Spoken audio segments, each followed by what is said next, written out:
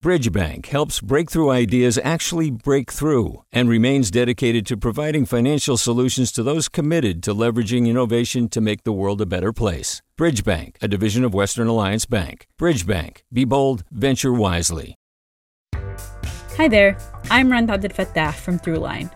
If you're listening to this podcast, you know that KQED produces exceptional storytelling that keeps you informed, inspired, and entertained.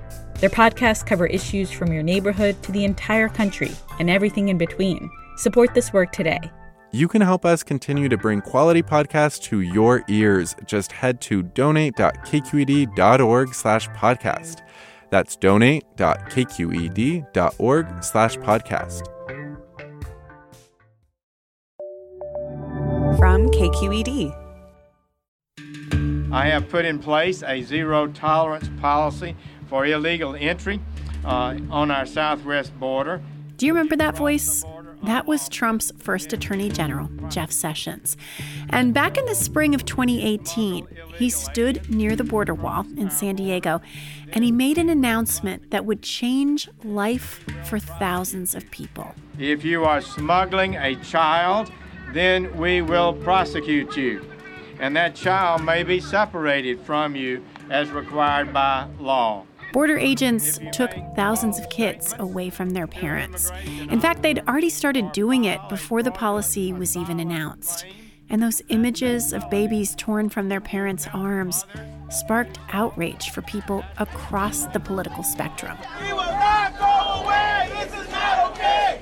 We will not go away! I'm Sasha Coca, and this is the California Report magazine. Today, we're devoting our whole show to the ongoing effort to try and repair the harm caused by separating immigrant families at the border. There are little children sleeping on concrete floors with Mylar blankets. It's just so upsetting. You can't look at this and listen to this and not think about how your own children were that age. Today, even Jeff Sessions, the guy who stood at the border in San Diego 4 years ago to announce this policy, now says separating families, quote, turned out to be more of a problem than I think any of us imagined. But advocates and lawyers have been saying for years that this could be the outcome. Back in 2018, the ACLU filed a class action lawsuit on behalf of the families, and attorney Lee Gallant has been representing those families in court. Every day that goes by, the medical community says creates additional harm, possibly irreparable harm to that child, that every minute that they're not with their parents compounds the trauma those children are suffering. President Trump did eventually sign an executive order that ended the zero-tolerance policy.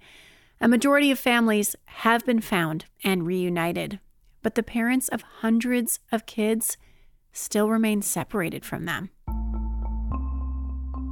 Now, President Biden has established this new task force to try and reunify families, but the details are still being worked out. We are hoping to reunite the families either here or in the country of origin. This is the new head of Homeland Security, Alejandro Mayorkas. And if, in fact, they seek to reunite here in the United States, we will explore lawful pathways for them to remain in the United States and to address the family needs.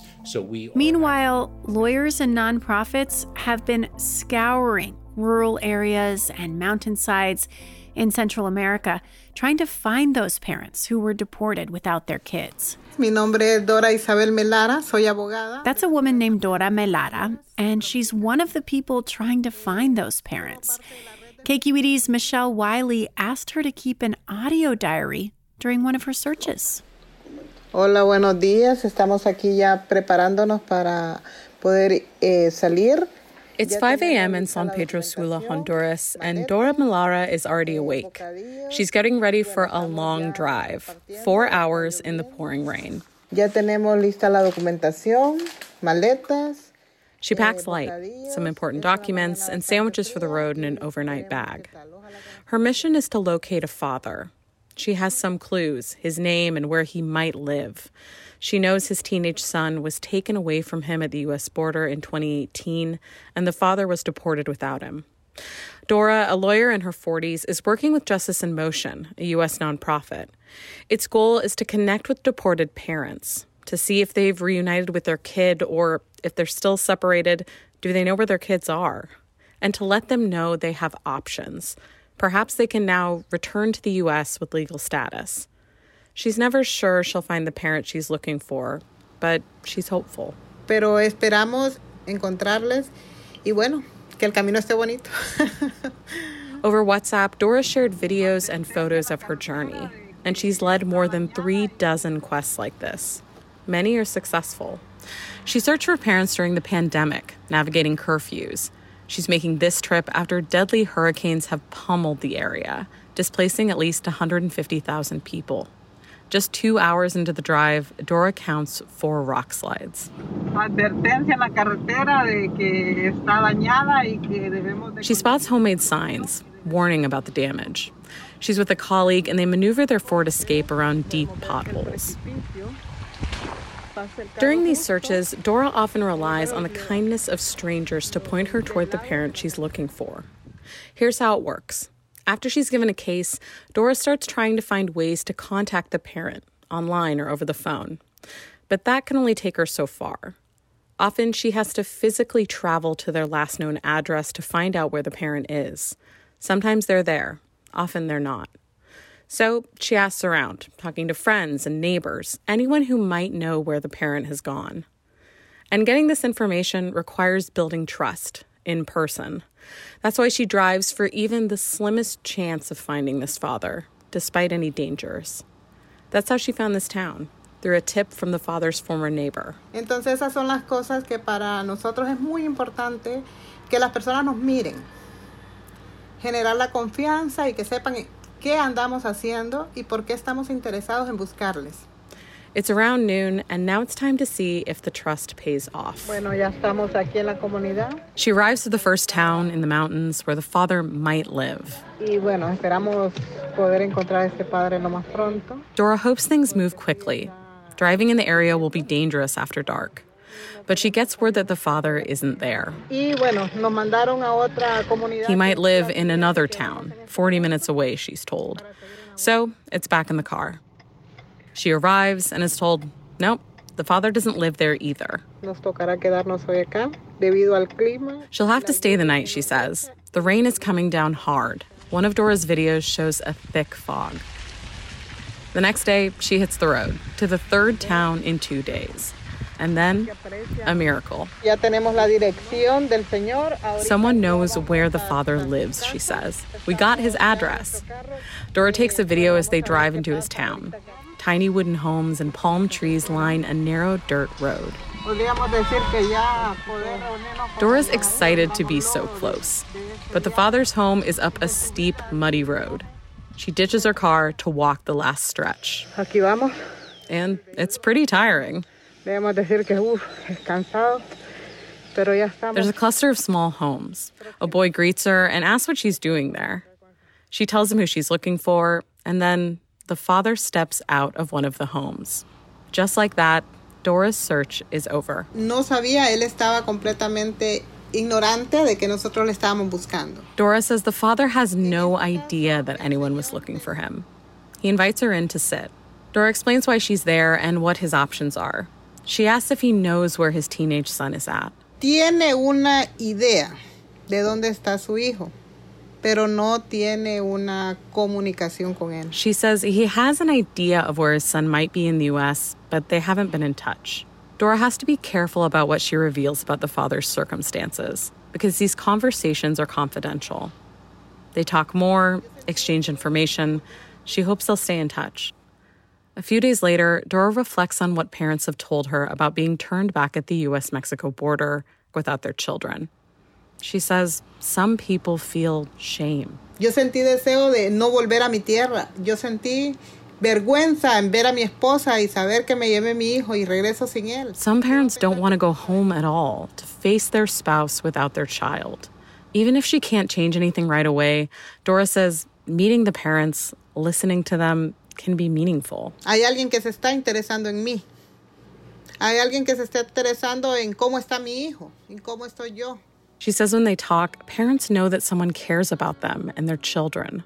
Perhaps it brings them some hope and acknowledgement of what happened to them, so they feel less alone.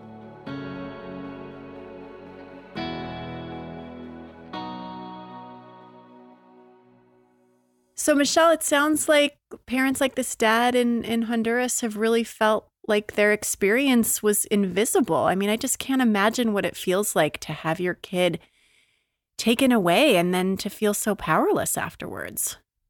Right. And I think it's important to remember, too, these are parents who this has been years, you know, for this father. His son was taken away from him in 2018. Dora made contact with him in 2021. So we're talking about a pretty big gap. And these are people who live in remote areas of Honduras, at least for this father, and might not have a lot of contact with people in the U.S. And what Dora told me is that one of the most important things about doing this work is just kind of acknowledging the harm and acknowledging what happened and saying, like, you're not forgotten. So how did you find Dora? So she is an attorney in Honduras, and she works through Justice in Motion. So they essentially contract with attorneys in these areas because, you know, one of the important aspects of doing these searches is being familiar with the area and you know, speaking the language, being able to, like, you know, go into these really small communities and make these kinds of connections with people. So we talked, she and I, earlier this year about the search for families when we were hoping to get like a more on the ground look, walking around in Honduras. She volunteered to help out and was just so great. She taped herself with her phone. It was really this all-encompassing journey that she chronicled. Okay, saber que estoy haciendo algo por alguien. Es algo motivador. And Dora has said in the past, you know, one of the reasons that she decided to do this work is because the people who are impacted by it were humiliated. They had their rights taken away. And she feels very strongly that that needs to be rectified. De saber que pueden tener justicia por todo lo que han vivido. Michelle, remind us about the conditions that parents like the dad we just heard from are trying to flee in Central America. Yeah, so in Honduras specifically, there was a Human Rights Watch report from 2019, which found, you know, widespread corruption in the area. A lot of democratic ideals are being suppressed. It's a dangerous area for journalists, for lawyers like Dora, for other human rights workers. And it's not just gang violence. There are many areas in Central America, like in Honduras, that have been destabilized kind of foundationally. And I think when we talk about that, it's always important to acknowledge the legacy of U.S. intervention in Central America, backing civil conflicts there, and just understanding kind of how so many of these people got to the point where their only option was to flee for their lives and for the lives of their children. So now we're in a situation with COVID where I imagine the search for these families has gotten harder. How has it affected Dora's work? So starting in March 2020 and then going all the way to August, there were basically no searches whatsoever. They could look online and make phone calls, but the actual act of going out and looking for people was pretty much shut down. Honduras had some very strict travel rules for people. And when they were able to go out and do searches, it was in a really limited amount of time.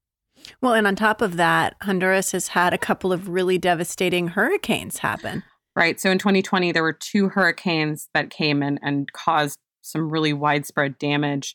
It's interesting because the hurricanes kind of necessitated some of those COVID-19 travel restrictions be lifted because people were displaced out of their homes due to the damage. So they couldn't say, you know, you can't travel because for some people, there was nowhere to go back to. There was nowhere to quarantine safely. Porque en el huracán ETA hubo muchos lugares que fueron inundados.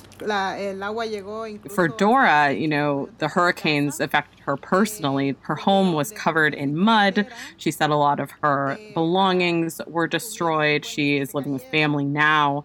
And she told me that the impact has been pretty widespread. There's water that reached the roofs of houses. There were landslides, bridges falling, and then there were sinkholes. And those are the things that she's encountering as she's trying to do these searches. Un cráter enorme que se tragó hasta un carro. Y bueno, hasta los momentos sigue afectado. Lo que hay la zona norte, hay muchos lugares que todavía. Mm-hmm. And I would imagine when she goes into these towns looking for people, people may have left if the hurricane damaged their homes. It's, again, another layer of trying to do this work, knowing that you're hoping to catch someone in this moment where they're at home, hoping to find them when there are all these levels of issues that they might be facing. Michelle, did Dora give you any sense of, how often she's able to successfully find parents? And when she does, is she able to reunite them with their kids? From what I understand, she is fairly successful at finding people. I think when it comes to reunification, that sort of is a whole other issue. So I think about it in kind of like two different steps, because the first step is just finding parents. A lot of the information that the government had for these families, phone numbers, addresses, they're incredibly outdated, or they didn't take them down at all. Mm-hmm. So searching for people can be kind of like finding a needle in a haystack. And then once someone is found, that creates this whole other process where now they are meeting with lawyers and trying to determine what their options actually are. Are they able to, apply for asylum again? What kind of reunification options do they have? And, some of what we're waiting for now with President Biden's task force on family separations is determining exactly what those options might be looking forward. Well, Michelle, you have another story for us now, and it's told from the perspective of another dad who is facing that question of what to do next. He has been found by a lawyer, but now he's trying to figure out how he can reunite with his son.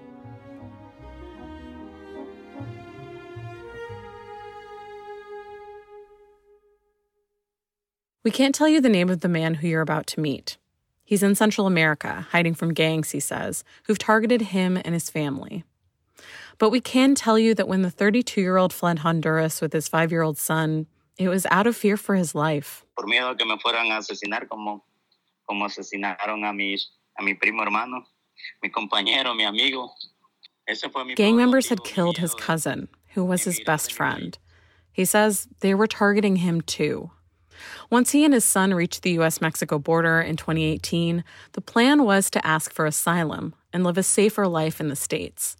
But nothing went as planned. It was during the height of the Trump administration's so-called zero-tolerance policy, which separated thousands of children from their parents in an effort they said would deter migration. Immigration officials took the father and son into custody. The father says he tried to explain the danger they face back home. But they told him it wasn't their problem. It was his country's problem. Border agents took him and his son to a holding room where migrants are often held. These rooms are also called hileras, or ice boxes in Spanish, because they're often very cold. The father says immigration officials then told him they'd be taking him to court and that he'd likely be deported, but that his son would stay in the U.S. Pero si me deportan a mí, voy a ser deportado con mi hijo. Y ellos me dijeron, no va a ser deportado. Tu hijo, me dice, no va a ser deportado. Tu hijo va a ser separado de ti, me dijeron. He says he asked border agents to please keep them together to deport him with his son. He says they said no. The father says his son was taken while he appeared in court and kept in a separate facility for 30 days before being released to his aunt, who lives in the U.S. The man says he never got a chance to say goodbye, and 20 days passed before he knew where his child was. They didn't talk on the phone until after the father was deported back to Central America. His boy is now 7 years old, still living with his aunt in the U.S. Pues, la verdad, mi hijo siempre me extraña porque cada vez que hablo con él me pregunta cuándo voy a estar. He says his son misses him and asks why he isn't there with him, that he's a bad father for abandoning him. Sometimes the father agrees with him, despite the fact that he fought being separated from his son. Then, about a year ago, an attorney gave the father a call. La verdad, yo no esperaba ayuda, así que me iban a ayudar a... It was a total surprise. He wasn't sure anyone could help him. The attorney works with Justice in Motion, a U.S.-based nonprofit trying to reunify separated families. The attorney explained that the father might have options. He thanked her, he says. And because of this meeting, the father was connected to Al Otro Lado, a California-based legal group that helps people pursue asylum. While he waits, though, he remains in hiding from gangs in Central America for the very reasons he wanted to enter the U.S. to begin with. Our hope is that the Biden administration grants these parents automatic asylum. Melissa Flores is the communications manager for Al Otro Lado. Rather than putting them through once more a currently hostile asylum system that may very well end up deporting him again. In January, Biden established a task force to address some of the harm caused by separating families.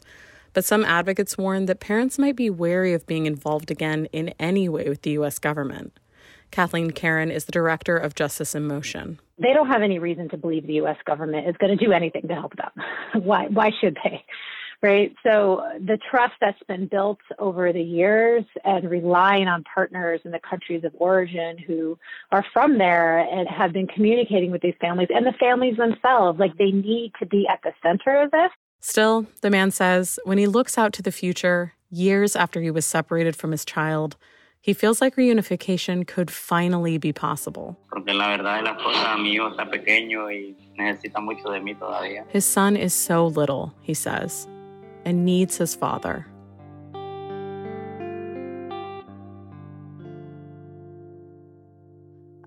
Michelle, that story, I mean, it's just heartbreaking for me as a parent. I mean, I have a kid about the same age as his son.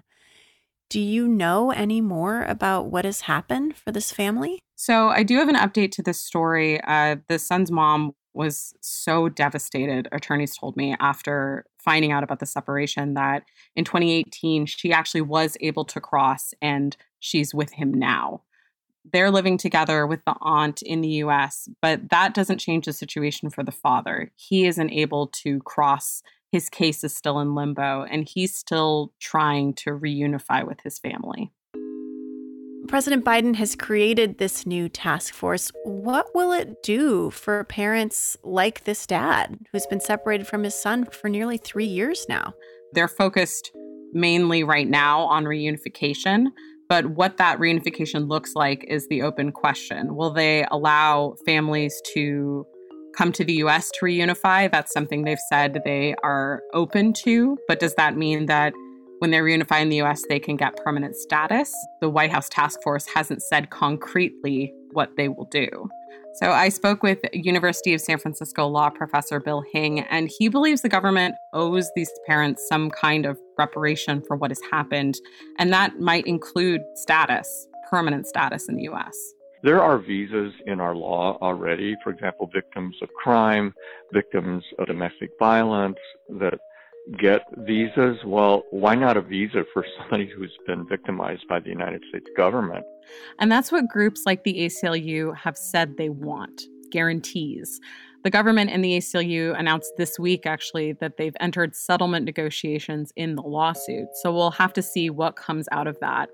But they've said they want to know that parents will be able to get status. They want to know that parents will have access to mental health services. And then there's this other group of families who made the really difficult decision. They agreed to separation. And right now, they're not included in any sort of provisions being provided by the federal government. And I think the question is, do you address the harm with those families too? The people who agreed to separation only because they didn't want their child to face the same danger that they were fleeing in the first place. Mm-hmm. I mean, you use the word harm, and it really strikes me that the government has a huge task ahead of it, you know, not just to figure out the nuts and bolts remedies, but actually what the government can do to heal and repair really profound damage that these families have experienced. Right. You know, the damage can be really long lasting and not just for kids, right? There's been research done showing that parents who've had their children taken away from them under these circumstances deal with a lot of trauma. They often have symptoms of post-traumatic stress. And for kids, in 2020, there was a paper published in Pediatrics by some family medicine doctors saying that the U.S. treatment of children falls under the United Nations definition of torture. I spoke to Colleen Kivlahan. She's a doctor at UCSF, and she co-authored the paper. I would describe cages and sleeping on the floor and being forcefully separated from their parents as severe pain or suffering, no different than I would if someone was beaten with a truncheon. That's a pretty intense comparison, that separating kids from their parents is equivalent to torture. I think in her perspective, she wants people to understand the depth of the harm that was done and the long-lasting impacts of it. And again, that takes us back to what the Biden administration can do, because that's part of the reason that advocates like the ACLU have said, you need to make addressing mental health issues and physical health issues a part of fixing the damage. Well, and Biden has also promised to look at this, with a bigger lens by actually addressing the root causes that are driving people from Central America to seek asylum. Yeah, so the administration has promised to dedicate $4 billion to address corruption, violence, the economic situation there. They've talked about putting offices in the countries themselves so people don't have to travel to apply for asylum. They can apply in their country. They don't have to make these very long, difficult, dangerous treks. And I think, it's important to look at it from the lens of not only how do we react when people come to our country, but how do we address the issues that are pushing them to seek asylum in the first place? And truthfully, that's a huge issue. It may not be something he can fix in 4 years. This is a generation-long issue. And actually, earlier this month in a press briefing, the new head of Homeland Security, Alejandro Mayorkas, said pretty explicitly that the work to undo the damage in the immigration system is going to take a lot of time. We are dedicated to achieving, and quite frankly, are working around the clock to replace the cruelty of the past administration with an orderly, humane, and safe immigration process. It is hard and it will take time, but rest assured we are going to get it done. Family separation obviously is a really emotional and difficult issue. There are also so many other things that under Trump were established, the Remain in Mexico policies, the dismantling of the asylum system. It's a lot. It's a lot of issues that kind of have to be taken on simultaneously. It's one thing to change the policy, to undo the policies. It's another to restore confidence in the system. With every day that ticks by, that's hundreds of kids still separated from their parents and parents who are missing and wanting to be with their kids.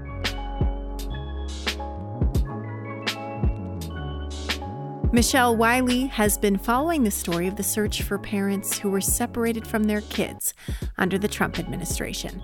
She's a reporter on KQED's immigration team, and she reported these stories in partnership with The World from PRX and WGBH. Their immigration editor is Monica Campbell, and their audio engineer is Robin Moore. KQED's immigration editor is Tyke Hendricks. The California Report magazine is a production of KQED Public Radio in San Francisco. Victoria Mauleon is our senior editor. Our director is Amanda Font, and our engineer is Brendan Willard. Hector Arzate is our intern. I'm Sasha Coca. Thanks so much for listening, and be sure to subscribe to our podcast so you don't miss any of our episodes. This is the California Report magazine. Your state, your stories. Hey, it's Glenn Washington from Snap Judgment, and if you love what you're hearing, and I know you love what you're hearing, please consider becoming a KQED member. You get special access to cool events, behind-the-scenes footage, and so much more. Plus, you'll sleep better at night knowing you did your part for the community you depend upon. It's in you. Please be in it. Visit donate.kqed.org/podcasts to sign up now. That's podcast with an S. Thanks.